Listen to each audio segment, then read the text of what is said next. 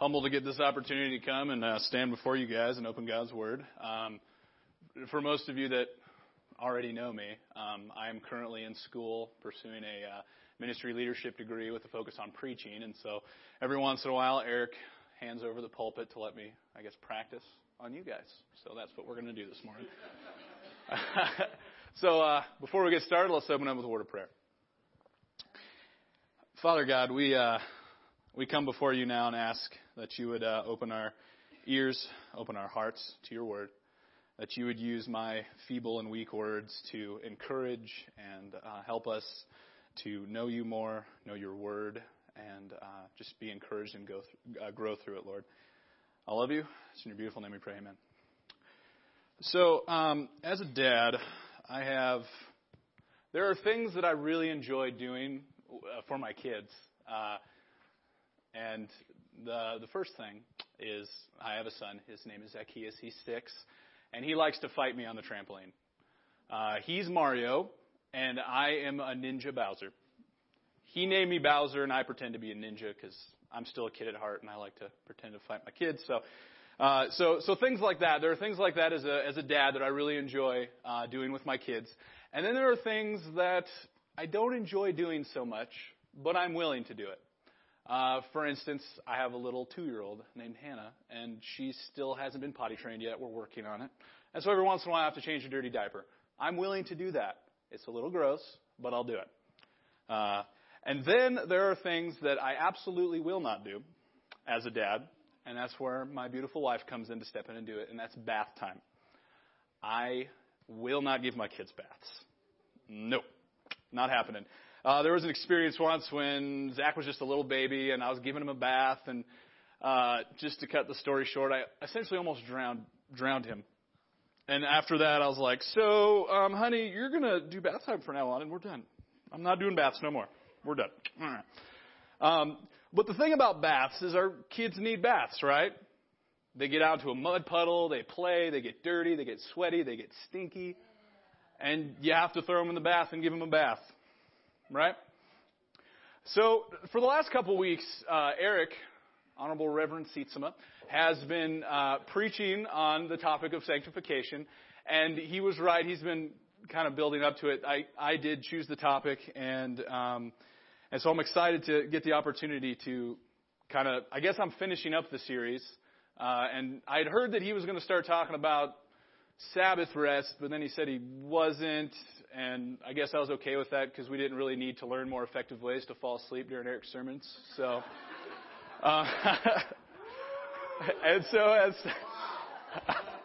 hey, you said I had a rare opportunity, and I took it full on. And so this morning, just a review, the last couple of weeks, Eric is very well taught us about how, the first week he talked out of Colossians, and he talked about how that we as Christians need to learn to take off the old self and put on the new self, that sanctification is that part of us as Christians pursuing holiness, pursuing righteousness, taking off the old self of lust and sexual immorality and hatred and anger, and putting on a new self that's kindness and all the fruits of the Spirit, self-control, love, kindness, patience, joy. And so, I guess what I'm going to do this morning, we're going to be walking through Romans chapter 8. And essentially what I want to do is talk about the roles of the Holy Spirit in our sanctification. So we know that in our sanctification, and what sanctification essentially is just a fancy word to say that it's Christians who are believers, you're saved, and now you're pursuing holiness in response to that. The good works, the good deeds, the pursuing of righteousness isn't what saves you. It's rather out of a response to being saved that we do these good works, because it's a part of God changing us. And so this morning we're going to look at Romans 8, and we're going to walk through the roles the Holy Spirit plays in our sanctification. And so before we jump in, a little overview of the book of Romans.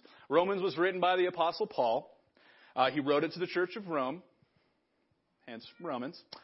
And he essentially, because this isn't a usual letter, because most of Paul's letters are a lot shorter, and they're talking about like he's correcting some kind of false doctrine that's coming to the church or something like that. And so the letter has a specific purpose. And this letter has a little different specific purpose, and that purpose is to essentially send a apostolic teaching to this church, because Paul, at this point, had never been to Rome. And so he sends out this really long letter, and essentially Romans is just preaching the gospel, explaining how the gospel affects the law, how it affects both Jews and Gentiles. And so those are the key themes of Romans. And before we dive into chapter 8, we're going to start in verse 1. I wanted to read for you, just to give a little context, the last couple verses of chapter 7, because I think it's going to help us to better see what's going on in chapter 8. And so I'll start in verse 21 of chapter 7. It says this: "So I find it to be a law that when I want to do right, evil lies close at hand. For I delight in the law of God in my inner being, but I see in my members another law, waging war against the law of my mind and making me captive to the law of sin that dwells in my members. Wretched man that I am, who will deliver me from this body of death? Thanks be to God through Jesus Christ our Lord. So then, I myself serve the law of God with my mind, but with my flesh I serve the law of sin." And so, essentially, in this previous chapter, Paul is essentially being honest with the Romans and saying that the struggle with sin is real, that we still have a battle to fight in this life against sin. There's a side of us that wants to do good, that wants to please God, but we can't muster up the strength to do it. And so then his response to that, starting in verse 1 of chapter 8, is to say, "There is therefore now no condemnation for those who are in Christ Jesus." And so we see that even though we are still struggling with sin, and believers, we know that we are, because we all do, I do, we all struggle with sin, that even though that is true, we are no longer condemned. We are no longer sentenced to death. We are no longer going to be punished for something that we actually deserve to be punished for. If you go back into the earlier chapters of Romans, he actually very in detail explains the effects of sin on the world and how sinful we are. Not just the world, but our hearts are sinful, and the world around us is sinful, and everyone else is sinful. No one is immune to it. We are all affected by sin, but in Christ, we are not condemned for it. And the gospel saves us from that. It takes away the condemnation that we so richly deserve. And so, starting in verse 2, Paul's going to essentially tell us 4 roles that the Holy Spirit plays in our sanctification.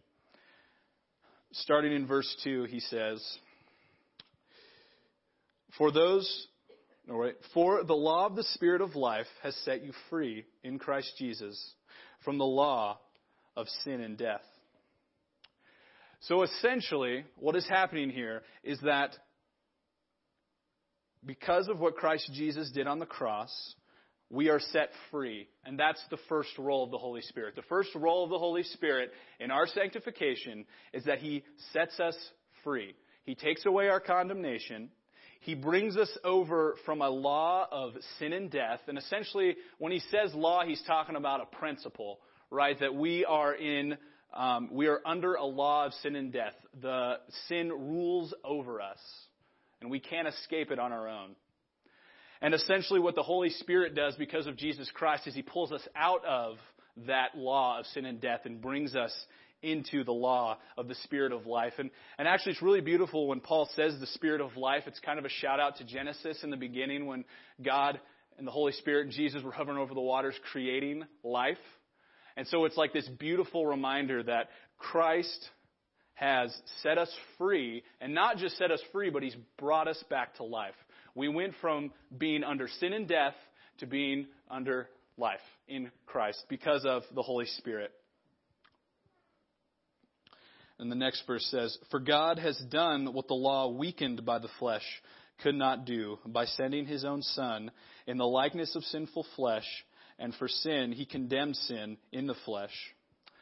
And essentially what he's talking about here is that by Christ coming and taking on sinful flesh. And it says likeness of sinful flesh, so it's not saying that Jesus came down and was sinful, because that would be contrary to the rest of Scripture, because Jesus was sinless, right? And he says likeness there to explain that he took on human flesh, but was yet sinless. And that yet he was also not fully human, because he was. Otherwise, the sacrifice on the cross wouldn't work. And so that's kind of a wordplay where Paul's trying to explain to the best that he can that Jesus was fully man, 100%, and 100% God, which is mysterious to explain, and right, we do the best we can to explain it. And so essentially what Paul is saying is that he came down and took on the condemnation that was supposed to be our condemnation, and he put it on himself. And instead of us getting that condemnation, we, starting in verse 4, are given righteousness. It says, in order that the righteous requirement of the law might be fulfilled in us, who walk not according to the flesh, but according to the Spirit. And so, what Christ's sacrifice on the cross has done for us, brothers and sisters, and this is exciting. See, the law was not bad. The law was something that God gave us, and it was good. The problem with the law is it revealed to us that we were sinful. And it revealed to us that we could not obey it. And so what God did then is he gave us Christ. And Christ took on that righteousness. And now because of Christ, we fulfill the law because of Christ. That the righteous requirement of the law might be fulfilled in us, who no longer walk according to the flesh, but walk according to the Spirit. And so the first role of the Holy Spirit in our sanctification is that he sets us free from condemnation. He saves us, and he gives us this new ability to be aware of our sin and begin the process of sanctification. So we can't even begin sanctification until we first had salvation. That only comes through Christ and then through the Holy Spirit. And so that's the first role. Essentially, it's like we've been taken out of a mud puddle and we've been put into a nice clean bathtub, right? And so then the next role of the Holy Spirit in our sanctification is that the Holy Spirit gives us a new mindset. Let me explain. Starting in verse 5, he says this. For those who live according to the flesh set their minds on the things of the flesh, but those who live according to the Spirit set their minds on the things of the Spirit. So now we see that the Holy Spirit changes. And when he says mindset there, it's more along the lines of like our overall orientation and bend towards life, right? So there's that verse in the Bible that says that the rain falls on the righteous and the wicked, right? So we go through our lives and good things happen, bad things happen. Doesn't matter if you're a righteous person or a wicked person. We don't know, life is just going to happen, right? And so a part of the role of the Holy Spirit in our sanctification is that he changes our orientation and our mindset so that we are no longer living according to the flesh where, as you know, you think of people who don't know the Lord, their focus on life is on what you see is what you get, right? So if something good happens, you get a promotion, right? And you're not a believer, the joy ends at the promotion, right? But for the believer, with our new orientation, our new mindset on Christ, living in the Spirit and not living in the flesh, this promotion becomes something that goes deeper than just the promotion itself. It goes towards us praising God because he has provided for us. It goes towards us realizing that God is taking care of us even though we're so wicked, yet he has still saved us and he still blessed us with this ability to do our job. And you see what I'm saying? It goes on and on and on. We can be oriented in a way, in the way we look at life, period, where it's oriented towards praising God no matter what. So if something goes bad, if someone gets cancer, if someone gets sick, for the non-believer, it stops there. There's no hope for them, generally, because they're not oriented towards Christ. They are stuck on the flesh. But in Christ, we can look past the fact that, it's not that it doesn't affect us, because it does, right? We're still hurt, we're still sick, but our orientation changes. We're no longer just stuck there. We can put our hope in the Lord and trust that He has a good plan and purpose for this. Do we understand why He's allowed bad things to happen? Nope. But we're going to trust Him anyways. And that's a big part of faith. That's a big part of us having faith in God, is that we trust Him no matter what. And the Holy Spirit plays a part in that.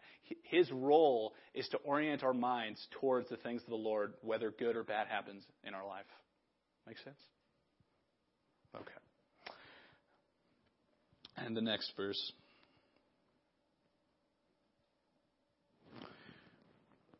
Find my spot.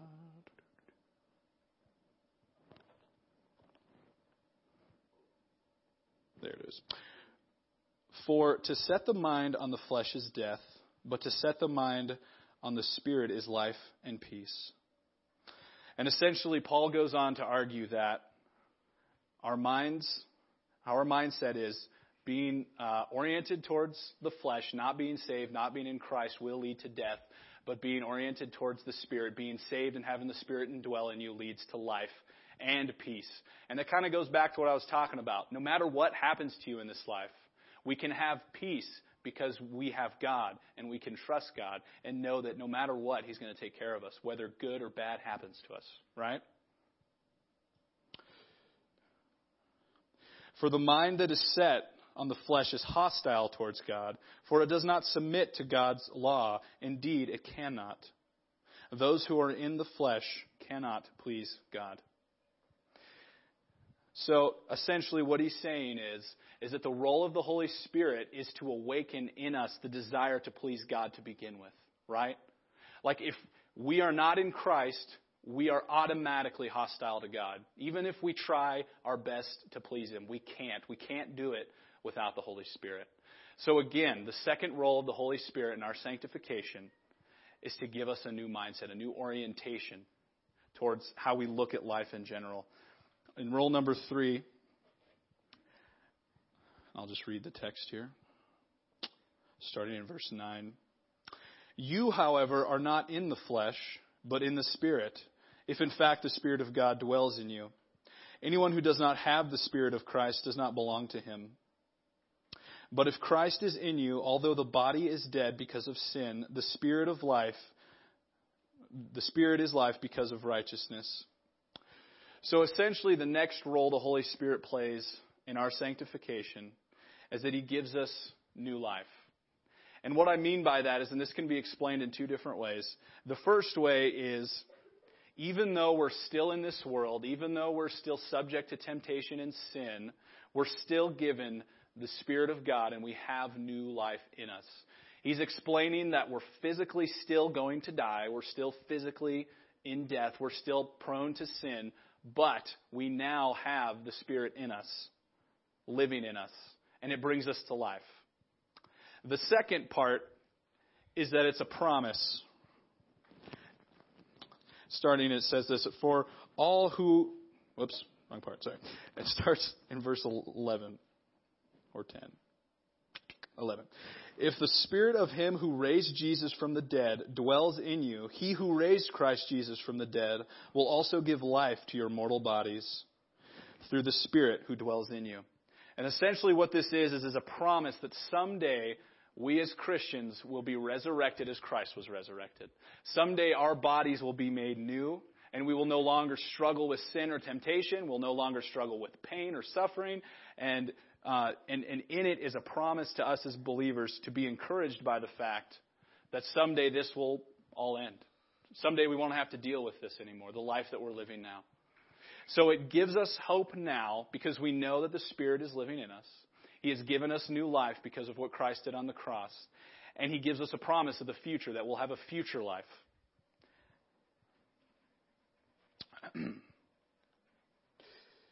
And then the fourth role. And it starts in verse 12 and 13. It says this. So then, brothers, we are debtors not to the flesh, to live according to the flesh. For if you live according to the flesh, you will die. But if in the Spirit you put to death the deeds of the flesh, you will live. And so essentially what this fourth role of the Holy Spirit is for us this morning is that the Holy Spirit gives us an obligation, right? He essentially says, believers, because he's talking to Christians, and this text isn't saying that if you are a Christian and you continue to sin, you're going to lose your salvation. It's not what it's saying, because then that would contradict verse 1, that there's no longer no condemnation for those who are in Christ Jesus. And essentially what this text is then saying is that we as Christians have an obligation, because the Holy Spirit is dwelling in us, we have an obligation to live for Him. We have an obligation to be a people who are not just sitting in a bathtub playing in the water. So, and this kind of goes back to what I said at the beginning. Essentially for us as Christians, if you're saved, you are in the bathtub. Right? You've been taken from the mud, you've been taken from the filth of sin and death, and you've been given new life in Christ, and you've been thrown into a bathtub. Now, a lot of kids, and I don't know this from experience because I don't give my kids baths, but what my wife tells me is that kids will sit and play in the bathtub for a long time because they don't know how to wash themselves yet, right?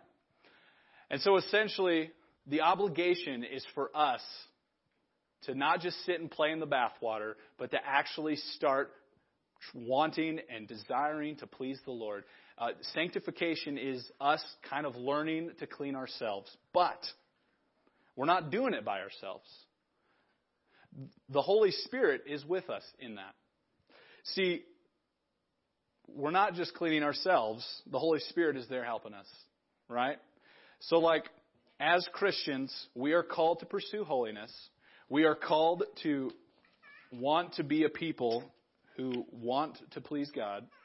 And we begin to please God by pursuing Him and the things that please Him. So pursuing things that, as we grow in our sanctification, we begin to become a people who are oriented towards the things of Jesus. Things that please God, we begin to be pleased by. Things that God is not pleased with, we begin to be repelled by and want to stay away from. And it's not just for the sake of being good moral people. It's because we want to please the Lord. Because our ultimate aim in life as Christians is to bring God glory and make people see His goodness and grace and please Him. And so, what do we do with this? What do we do with now knowing that the Holy Spirit plays a part in our sanctification, right? So we've been talking about how, Eric talked for the last few weeks about how we as Christians are called to pursue holiness. We are called to be people who are running from our sin and running towards the Lord continually. And it's not just a one-time thing. It's a day-to-day, how you live your life daily is a daily pursuit of Him. It's a pursuit of wanting to know Him more by reading His Word daily. It's a pursuit of wanting to pray and talk to Him and be real and make yourself known to Him, right? So, here's what we do with this. Christians, be encouraged by the fact that the Holy Spirit is in you and you're not just on your own, right? He doesn't just save you and then kick you out the door and say good luck. He saves you and He dwells with you always through this life, teaching you daily how to live for Him. There is a passage in 1 Thessalonians chapter 5 where it says this. And this is Paul closing out another letter to the Thessalonians. And it's a closing prayer and encouragement. And he says this. Now may the God of peace Himself sanctify you completely. And may your whole spirit and soul and body be kept blameless at the coming of the Lord Jesus Christ. He who calls you is faithful. He will surely do it. So believers, be encouraged this morning that yes, sanctification isn't easy, but we're still called. We have to do it. But we can be encouraged by the fact that the Holy Spirit is with us, and He's going to get us through it. He is faithful, and He will surely do it. He will bring us to completion. When we die and stand before God, He would have fully sanctified us, and we will be with Him in completeness and joy forever in eternity. And, that's what I have. So let's go ahead and close in a word of prayer, and we can go about our day. I got done early today, I think. Yes, I did. Go. All right, let's pray. Father God, we thank you for your word, that you are a God who uses weak words to encourage the church. And I pray that you do that this morning.